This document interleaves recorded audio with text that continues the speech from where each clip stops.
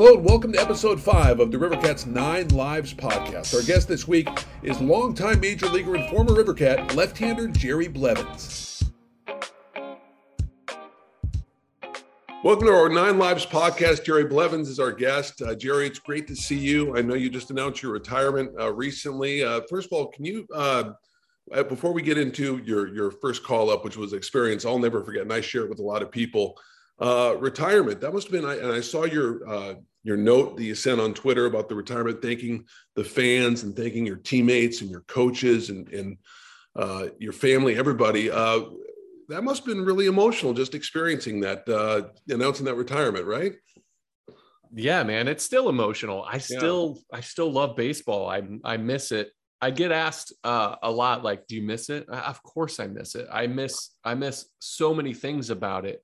I'm happy with my decision. I'm happy with where my life is now, but that's, it's a dream. It's being able to play at the highest level for so long. It's wonderful. The camaraderie, the communities that you're involved in, the brotherhood, just the chase for a silly trophy at the end of the year.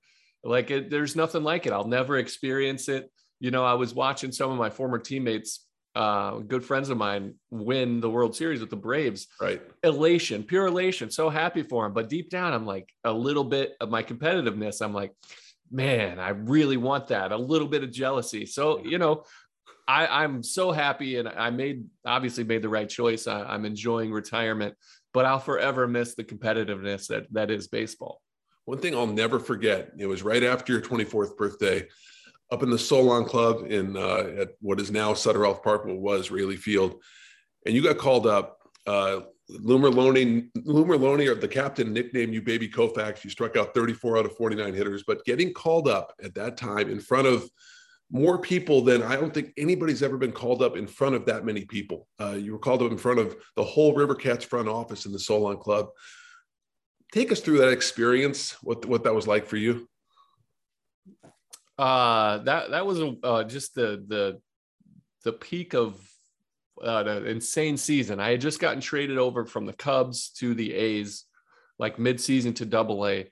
I got called up during the last regular season,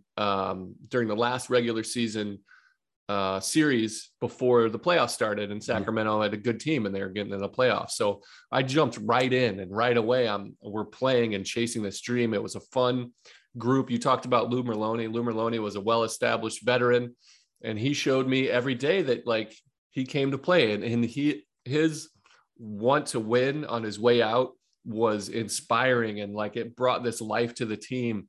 And it's one of my favorite teams I've ever been a part of. And I was only a part of it for 4 weeks, 1 month, but it was pure fun. And it reminded me of baseball at its purest form. So you're talking about, it was middle of September. We had just won the PCL. We're all celebrating in the Solon Club. We're up there with basically everybody in the Rivercats front office and staff, our team, all of our coaches and media members. And some of the guys had already been called up, like Derek Barton that year got called up. Braden was already up, because when the rosters expanded in September, they made their choices and we went from there. And so I had no thoughts. And so we're just sitting there, Tony D, our manager's giving this, great victory speech and, thanking everybody in Sacramento and the Rivercats organization. And then he's like, we have one more piece of news, and Jerry Blevins is going to the big leagues. And I still can't believe it. It's such a moment for me, because it not only was it out of nowhere by surprise, but I've always kind of showed my emotions. I'm not afraid to cry at a movie and so it was very emotional for me. And I have people to this day that were randomly in that experience. They're like, hey, I remember when you got called up. It's a story I tell often because of the way you reacted. And it's a dream come true. Your moment of chasing this dream comes to fruition and you get to share it and people get to see it.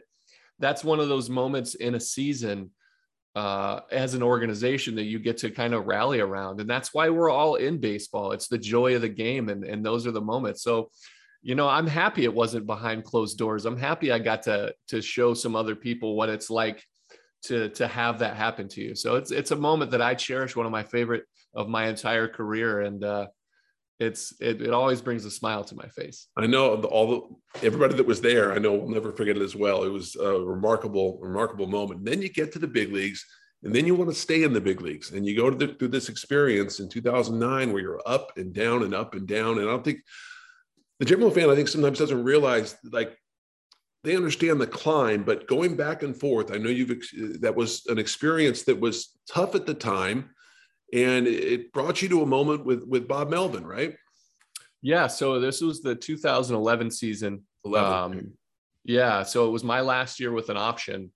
So like there's a few things, like when you have options, a lot of the times, especially earlier in your career, it's a good thing because you struggle, you're not quite ready to be a big leaguer, and then you get sent down and work on some things.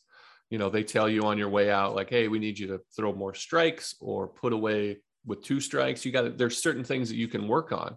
Well, in 2011, I was up and down 7 times. I think there was one time where I got called up, and then a couple hours later they said, just kidding. Yeah.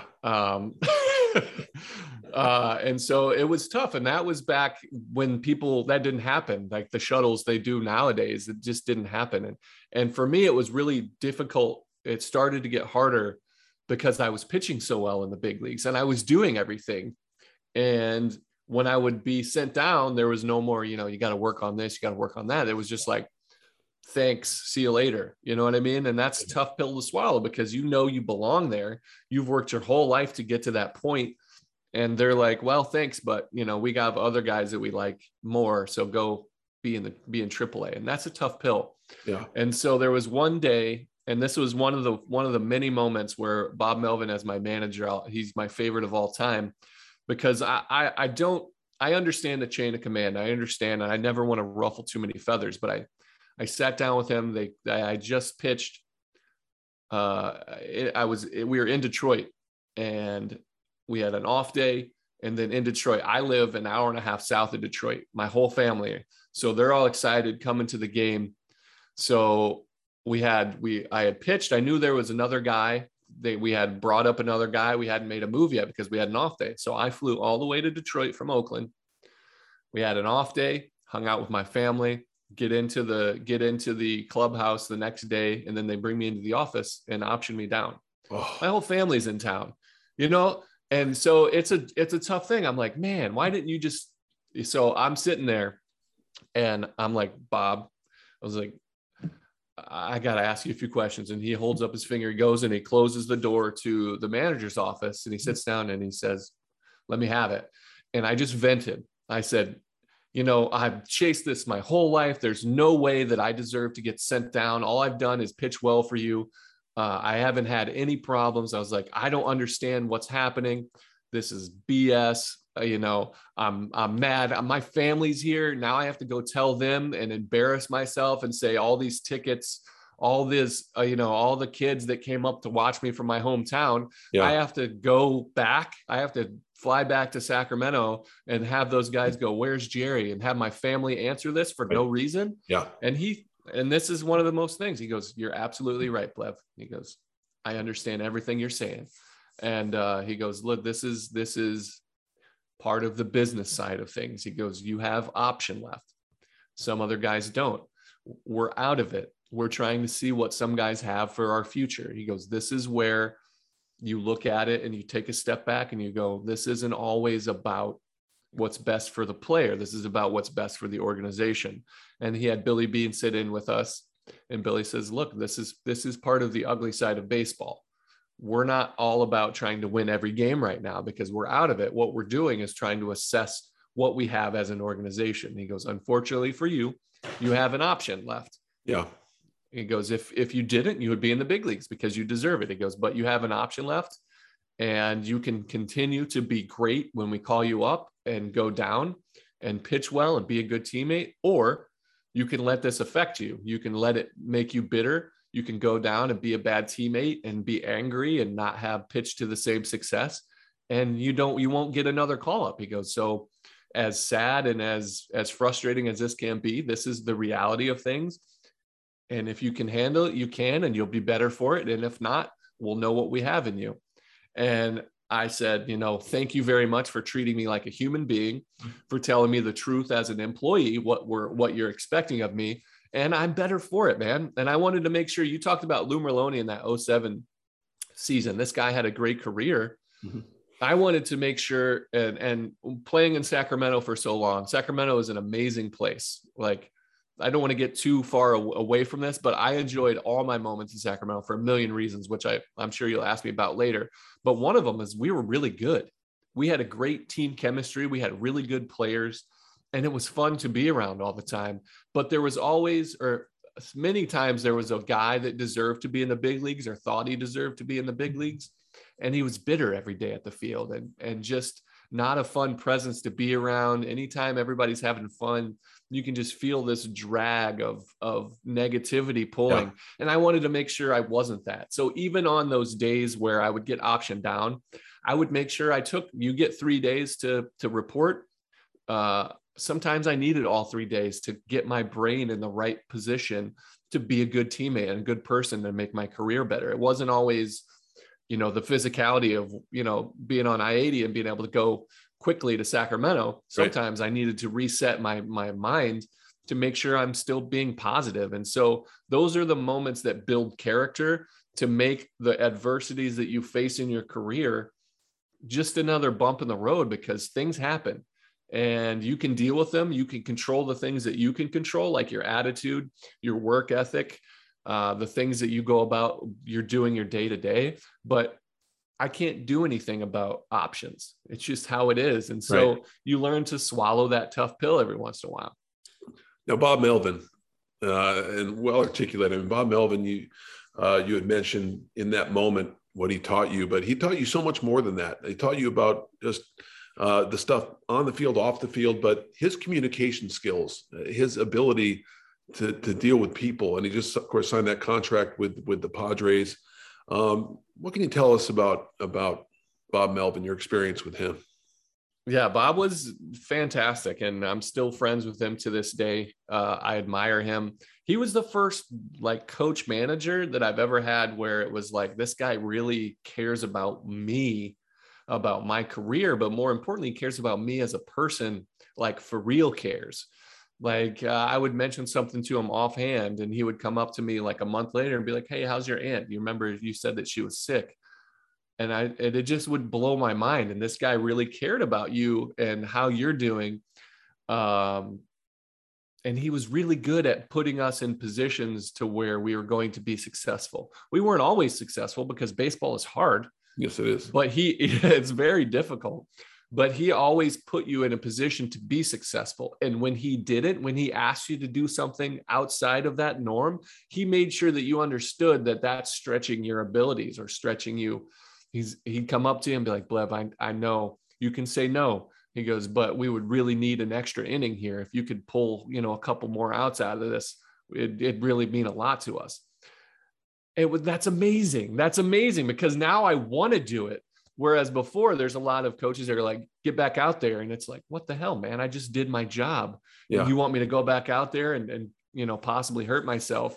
But that's one of his greatest assets, is his ability to inspire his team, his players, to want to do everything that they can. And he makes sure that they get a chance to do that. So I wish him nothing but luck in San Diego. I am heartbroken for my A's fans and the people there, because I know how much he meant to us. Yeah. And it's hard for them to have continuity, but it is what it is. It's a business, like I said. And he's in a good spot. He's got a good friend of mine over there, and Craig Stammen in the bullpen, my college teammate, who will be great for him, but he'll do well there. That's a fun team. That's awesome. Now, your experience in Sacramento, you had mentioned that a little bit earlier. It's funny, guys get to Sacramento and great place to play, but of course you are so close to the major leagues, so not everybody's happy to be there. But what was your experience like? Your time in Sacramento when you were coming up and 23 years old, approaching 24, a little different from, people's time in Sacramento when they're a little older, but what was your experience like there? Man, just I just a joy town to play baseball in. This is Raley Field at the time, was such a home field advantage because we would pack that place. there's often, full capacity, 10,000 people and standing room only. It was fun, and teams would come in and they would talk about what it's like to play at that ballpark, because AAA baseball, just baseball in general, is not always, especially minor leagues, consuming in that home field advantage. You just play where you play. There's some crappy places to play in that league with tough conditions and a tough field. But Rayleigh Field was awesome, and the fans of Sacramento were true. I mean, there's still, I get, Facebook messages or somebody that says I was in Sacramento during this time. It was just fun. And the fans in Sacramento were real baseball fans that were there for the love of baseball. And you felt that. And there was this community, and we were really good. Like I said, we won how many championships during that kind of era? Incredible. What a run. Yeah. 3. And there was like 6 times we were in the championship. 8 out of 10 division titles. Yeah. Yeah. Just unbelievable. And so they appreciated it. And you could tell it was exciting to be around the ballpark all the time. It was really fun. Anytime, you would feel bitter about coming back down, you would get to the ballpark in Sacramento, and you'd be reminded that they appreciate what you're doing there. And so it would be another added incentive to be good, to win, because the fans appreciated it. And so, Art Savage was the owner at the beginning when I was there. Like, he was like the first interaction with a team owner that was really fun. He had us over to his house. I remember it vividly. Yeah. He had this really cool, I want to say it was Ronald Reagan's house when he was governor. Ronald Reagan's old mansion. Yep. I remember it. This was like 08 probably. Yeah. So a long time ago, rest in peace, Art. You were a great advocate for the game. But it was just such a good place. They wanted you to be successful. They did everything they could to help you. And it was just a fun baseball town, man. That's great. That's really wonderful to hear. Now, I know you got traded to the Nationals, and that trade a little bit different from going Cubs to A's. You go A's to Nationals, you're established. What do you remember about that experience?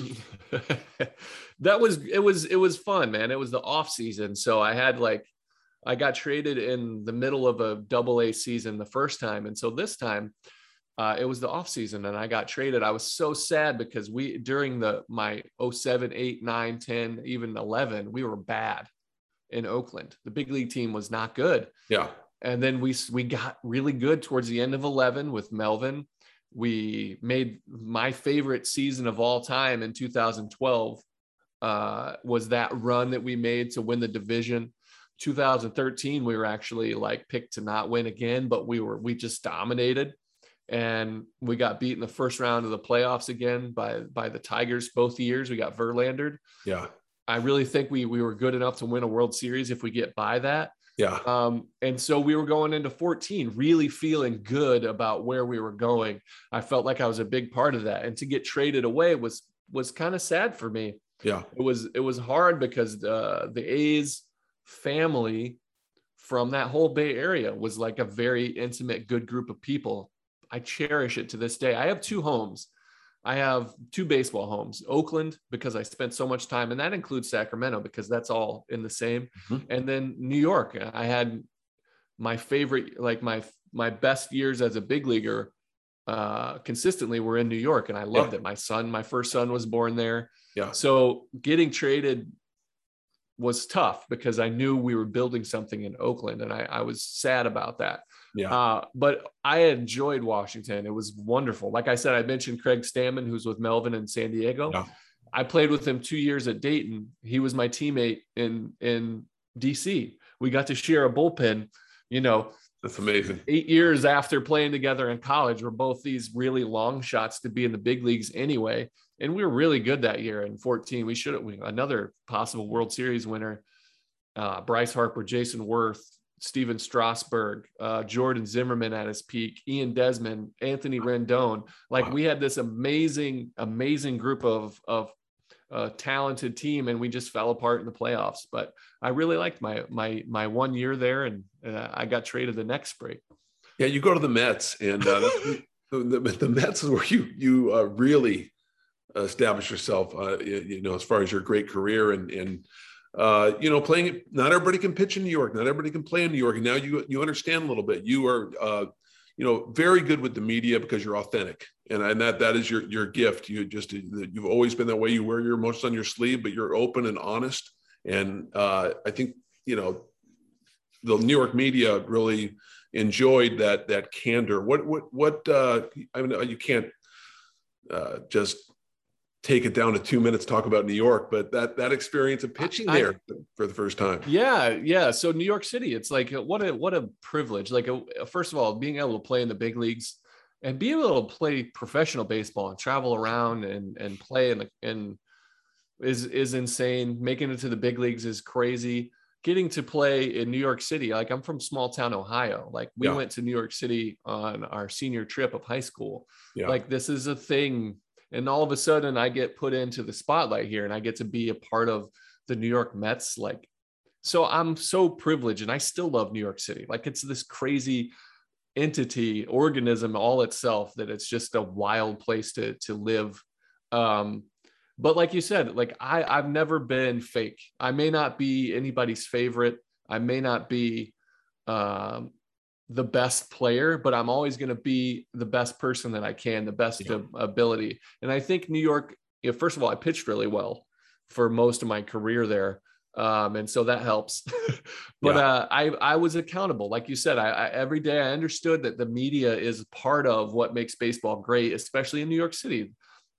And so I would stand at my locker, answer questions, especially, nobody wants to talk to middle relief when they do their job because it just moves it down for the more bigger, higher profile guys to close the game out. Yeah. And so when I'm standing in front of the media, it's usually because I gave up a big home run to Bryce Harper or, to lose a game.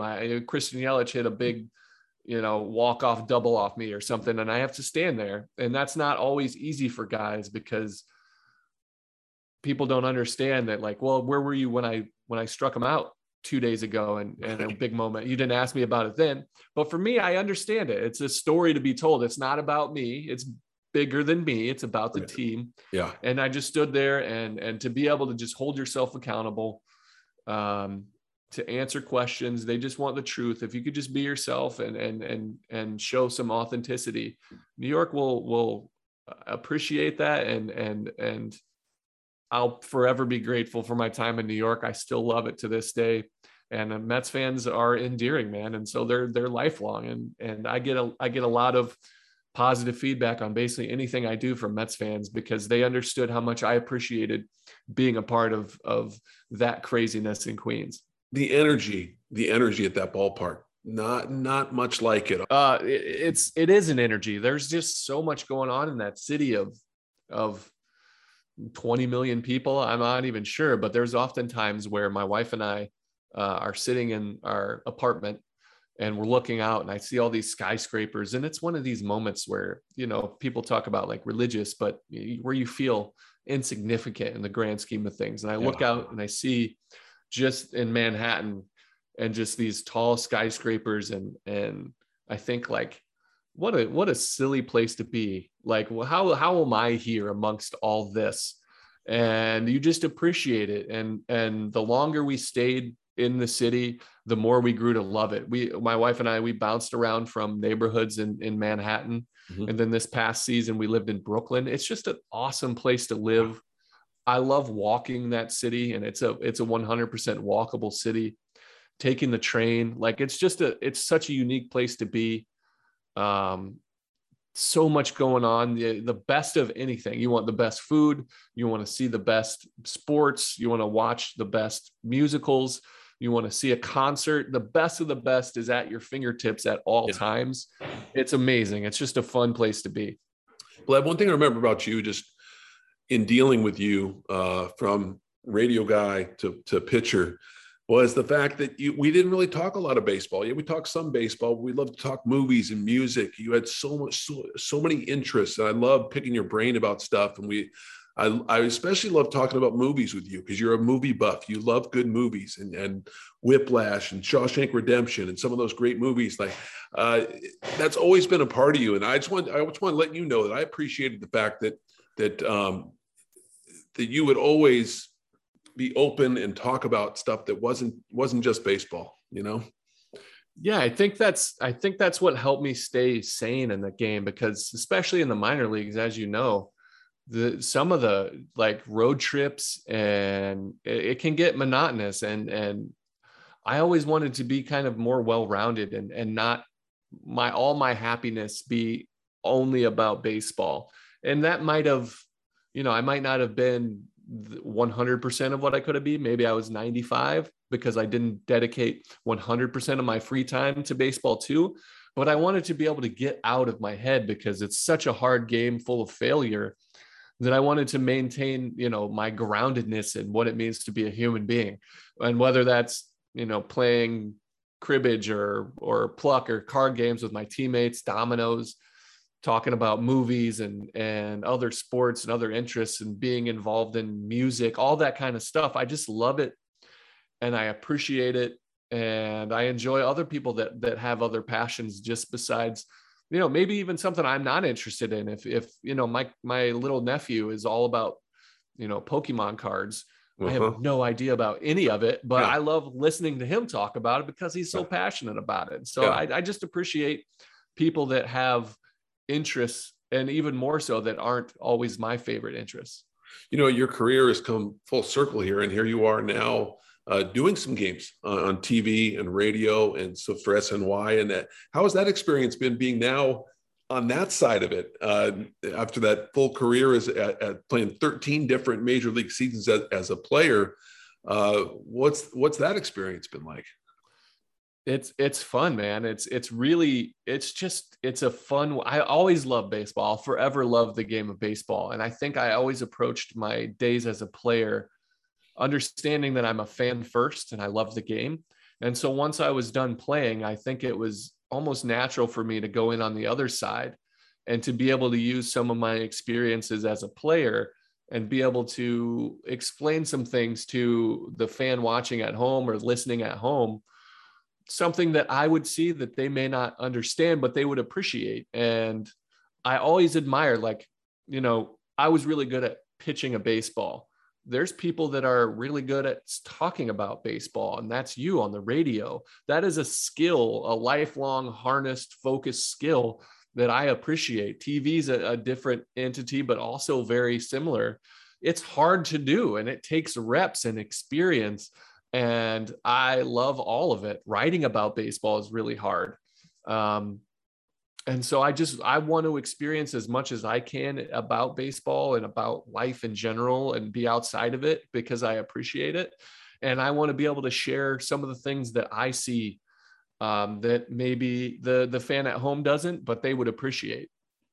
All right. Listen, we've run out of time, but we talk for hours. I really appreciate I want to say one more thing. So in my, I drafted in 2004, just retired this April.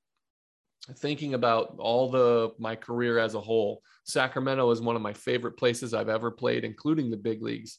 And you, Johnny, are one of my favorite people I've ever met inside of baseball. You are one of the best personalities. You have interests outside of baseball too, but you are one of the most genuine, funny human beings. I tell stories all the time about some of the tricks and stuff that you did, the way you would interview a new guy and kind of slowly just push him and get closer and closer. And you see a guy just standing back in his locker. Those are the things that people don't see every day on the field or listen to you on the radio. They don't understand maybe that you're also a human being. And so you're a golden gem of a human being. And I just wanted to make sure that you understood that. And the people listening that at Sacramento, I hope they appreciate the personality that they get to listen to on a day-to-day basis. Thank you, buddy. I appreciate that very much. Yeah, forever. That. All right. Jerry Blevins is our guest. And thanks so much for being part of the 9 Lives podcast. Thanks, buddy. Yes. What a great name for a podcast. Not bad, right? It's genius.